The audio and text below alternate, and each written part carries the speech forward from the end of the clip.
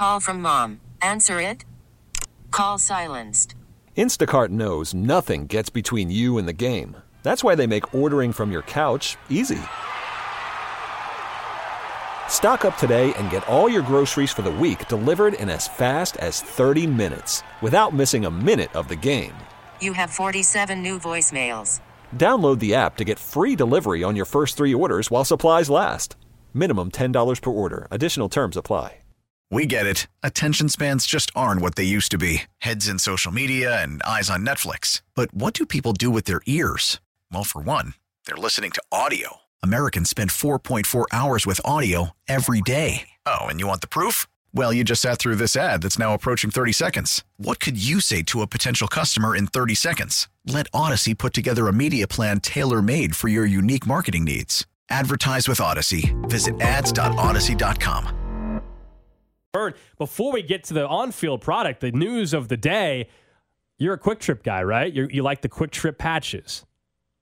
Yeah, listen, I'm just glad that the Royals caught up, that they have an advertiser on their jersey. To be honest, last season when they went the entire 162 without one, I thought it was not embarrassing, but I thought it was a proper reflection of the product that we were getting out there on the field. No, you got to keep up with the Joneses. You're seeing it in every sport, and I'm glad QT decided to be the one to throw their patch on the side. What's your go-to QT roller grill food? Pass on the roller grill. Just give me 2 pieces of pizza. Okay, just like the single little triangle box pizza. That's a good choice. Breakfast or dinner or lunch. Breakfast pizza, lunch pizza, dinner pizza. My guess is there's been some post-game shows, and you get done around 12:30, 12:45, and you stop at the Quick Trip on the way home. Well, no, because there really isn't a Quick Trip near the stadium, and if you know, okay, all right, fair enough. Yeah, no, I hit the one across the street. Whatever's there. Gotcha. And there's enough crap in the press box where I'm like, hey, I need to eat more crap leaving the ballpark. That's fair. That does create a different problem for you, Vern, in fairness. When you when you look at where the Royals are, I don't know if this says anything about it, but this is easily the most exciting. Like Eric Hosmer announced his retirement today, and this is still the easiest, most excited I feel like fans have been probably since during that time, right? 16 or 17. Because of the Quick Trip logo? No, just because the team is better. They traded for Cole Ragans. They gave Bobby Wood Jr. Sure. A Scrooge McDuck pile of gold coins. Yeah, but how much does that say about, I'm not trying to be negative Nancy here, but since Eric Hosmer left, let's go through it. It was Ned Yost's swan song where he may have been the biggest draw in 2019. 2018 was crap. 2020 was a tease. 21 was garbage. So was 22. Last year was putrid. So it's a rather low bar that the 24 squad is leaping right now. We're talking to Vern, our Royals insider. Of course, Cole Ragans at the end of last season, the way he pitched, that was Cy Young type of stuff. What's realistic for him this year? We've acknowledged that we like the fact that they're taking some pressure off of him by going out and getting Waka and Lugo. But Cody threw out, what did you say, 4.0? I said I'd take 30 starts and a 4 earned run average. And I said I'm a little greedy, Vern. I'm thinking 3.5 or better. Still with the 30 starts, though, Gold? Absolutely. Listen, 30 starts of a 4 ERA, I'll sign up for that. 30 starts of a sub-4 ERA, of course, I'll sign up for that. To me, Cole Ragans is the pendulum swinger of 2024. I always go into a campaign, if the team has really any hope, I always go into a campaign saying if X, Y, and Z can meet or exceed their expectations, this team should be in the playoffs. And I think that begins with Cole Ragans. A good Cole Ragans ends the season as the best pitcher this organization has had since Danny Duffy in 2016. And if that happens, now all of a sudden, a very sturdy Michael Waka's your number 2. Lugo and Singer fighting for that 3 and 4 spot. And you don't worry about a number 5 spot later on in the season. So Ragans good. Ragans hitting that 3.5 or better ERA to me is the difference between this team competing and not. An ERA north of 4, I think he stays in that 2-3 spot. It's not one of those. A 4 ERA or larger to me is certainly a step back in, I think, what most Royals fans are expecting. Ragans, to me, if he's just good, if he's average, then I think the team will fall short of average. I think he's the linchpin to this entire season. I think that's why I was holding a little reservation, not to just not set myself up for the punchline, Vern, but because in retrospect, Cole Ragans has almost no big league experience, right? I mean, I don't have 3 seasons and I just know what he is. I'm just banking off of how dominant he was last year and that the Royals just struck absolute gold with a guy in a trade, which does happen. But that's why I'd take 30 starts in a 4 earned run average. I have a hard time thinking they're just going to get run out of the building every night with Walker, Lugo, and a steady, solid Cole Ragans. And a bullpen that you assume, it's better than last year's bullpen. It's tough to be much worse than that squad was a season ago. And listen, your point about the inexperience or the yet to make 30 big league starts over the course of a full campaign, you always have to take that into account because whether it is Danny Duffy or Jacob Junis, Yordano Ventura, we've seen over Brady Singer, Daniel Lynch, we've seen plenty of young arms put together really good months, really good 2 months. Now, nothing that compares to what Cole Ragans did in the second half. I'll acknowledge that, not since Zach Greinke back in 2009. I'll give you that. But it's a horse of a different color to do it when it's expected, when other teams are preparing for you to be the guy that stares down the ace of our team, the Dylan Cease, the Pablo Lopez. Whoever the ace is, that's the guy that right now Michael Wacha and Cole Ragans are expected to beat. If this team's going to be good, those guys need to be wins 4 out of every 5 times they take the ball. That's a lot to expect of Cole Ragans. It's certainly a lot to bank on. And, Cody, I'm probably with you where I'm not banking on it, but, man, I'll be rooting for it. What about during spring? I mean, we know that both positive and negative things that occur during spring training can make a lot of people look stupid based off of just how much stock do we put into that. But is there somebody that you're keeping an eye on or will be keeping an eye on once spring training really gets going with these games that you think has an opportunity to, I guess, maybe either secure a spot both in the back end of the rotation, or is there's somebody that maybe sets himself up better in the bullpen? When I look at the back end of the rotation, Jordan Lyles has the leg up, but shoot, man, how often is it that you enter spring saying these are our top 6, 7 starting pitchers, and then at the end of spring training, those are still your top 6 or 7, meaning someone hasn't fallen victim to an injury. When I look at swing guys, pitching-wise on this team, Alec Marsh is the name that jumps out to me. Now, Andy Rogers put out the list of who's going to be starting the first few games for the Royals, and Alec Marsh is, I believe, second up. To me, his stuff out of the bullpen can be dangerous. Now, I'm not pushing to punt on him as a starter just yet. No, let him compete, let him stretch out.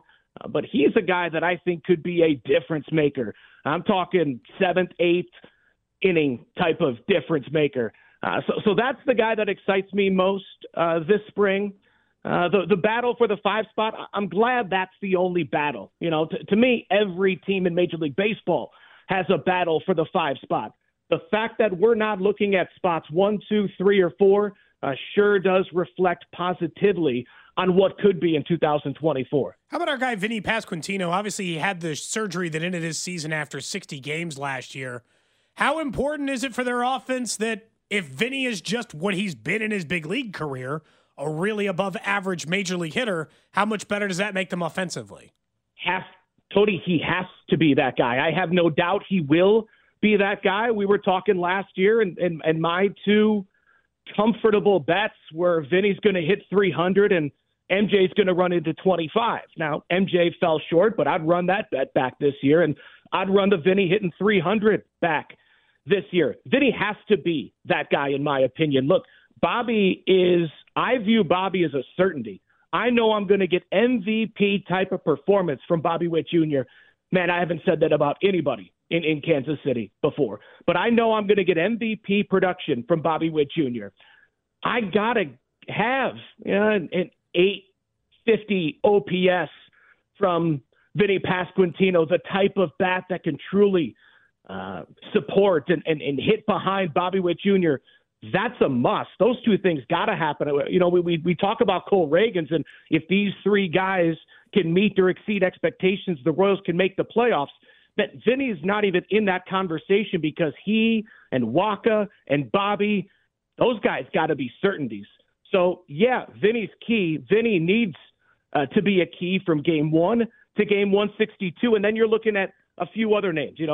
Where are the 4 consistent bats? To me, it needs to be Bobby, Vinny, Salvi, and Hunter Renfroe, and then Michael Massey and MJ Melendez right there with Cole Ragans.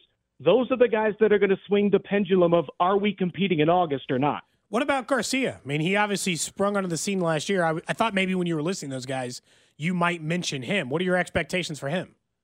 Yeah, I have him closer to the Bobby Vinny group than I do the Massey MJ group because Garcia was consistent. Now, it's not eye-popping consistency offensively. It's not eye-popping defensively, but it's consistent. He's a smart baseball player. He consistently makes the routine plays, both at the dish, on the base paths, and defensively. For as much as we talk about we need this out of the lineup and we need an improvement here from the bullpen and I got to get this out of the rotation, the one thing that this team, one of many things that this team has lacked over the past decade is smart, playing smart baseball, executing at a high level.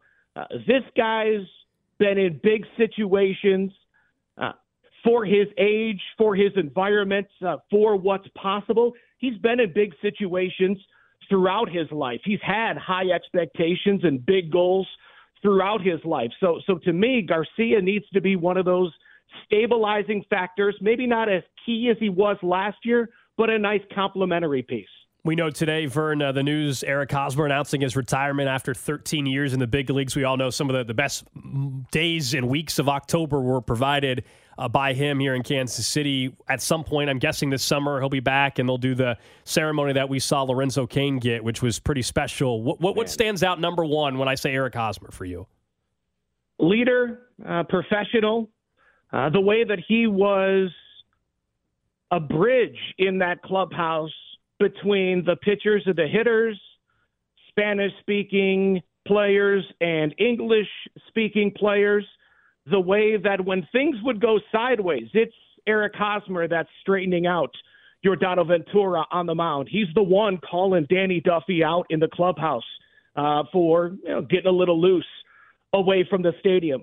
The leadership of Eric Hosmer is the first thing that stands out, and especially when I take into account who he was when I first got here. When I first got here, he was a guy that was trying to always be cool, trying to impress Gerard Dyson, trying to impress Locaine and Moose, and trying to make sure James Shields thinks he's cool. Then all of a sudden he looks around and says, wait, I'm the man. Everyone's following me. I think it runs somewhat parallel to Travis Kelce. They started off as somewhat goofballs, and then they turned into real respectable members of the community and great leaders inside that locker room. And I heard you guys talking earlier. No doubt the most memorable moment is the slide at Citi Field. But I'm just thinking of my favorite moments. And with all due respect to the one time when he was covered in barbecue sauce and you were pretty sure he was bleeding from the head, the home run that he hit in Houston, Game 4, to kind of put that comeback to bed. The final game where he gets the huge ovation and they play Fetty Wap, and then he takes the first pitch opposite field and the place goes nuts. Game 1, World Series against the Mets, he goes from the GOAT to the hero as he hits the game-winning sacrifice fly. Of course, the triple in the wild card game where he's so out of breath but still can pound his chest and scream to the dugout. But my favorite moment is Game 2 of the ALDS against the Angels, when we're all still in that fever dream of, okay, they won the wild card game. Somehow Moose hit that extra innings home run last night. There's no way this is going to continue. And then Hosmer hits the home run to win Game 2 and puts the backpack on as he's going around first base. It was a magic carpet ride, and he was right at the front. No joke. Getting goosebumps hearing you talk about some of those moments. I'm sure other people are listening as well. He's got a long list of them. That's funny, Vern. In 15, he didn't even hit that well for the postseason in general, but every single hit was big.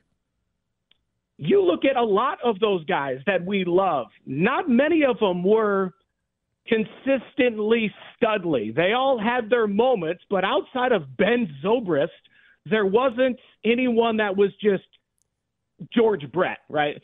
There wasn't someone that was just consistently carrying the freight. And yeah, Hosmer certainly had his moments, but again, you can go 1 through 9, and Cody, I'm sure you remember that lineup. You can go through every single one of them and think of a specific moment where they were key to one of the pennants.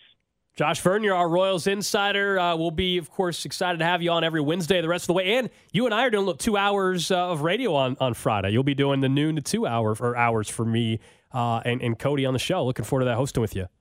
Yeah, looking forward to it, man. I'll see you then. We get it. Attention spans just aren't what they used to be. Heads in social media and eyes on Netflix. But what do people do with their ears? Well, for one, they're listening to audio. Americans spend 4.4 hours with audio every day. Oh, and you want the proof? Well, you just sat through this ad that's now approaching 30 seconds. What could you say to a potential customer in 30 seconds? Let Odyssey put together a media plan tailor-made for your unique marketing needs. Advertise with Odyssey. Visit ads.odyssey.com.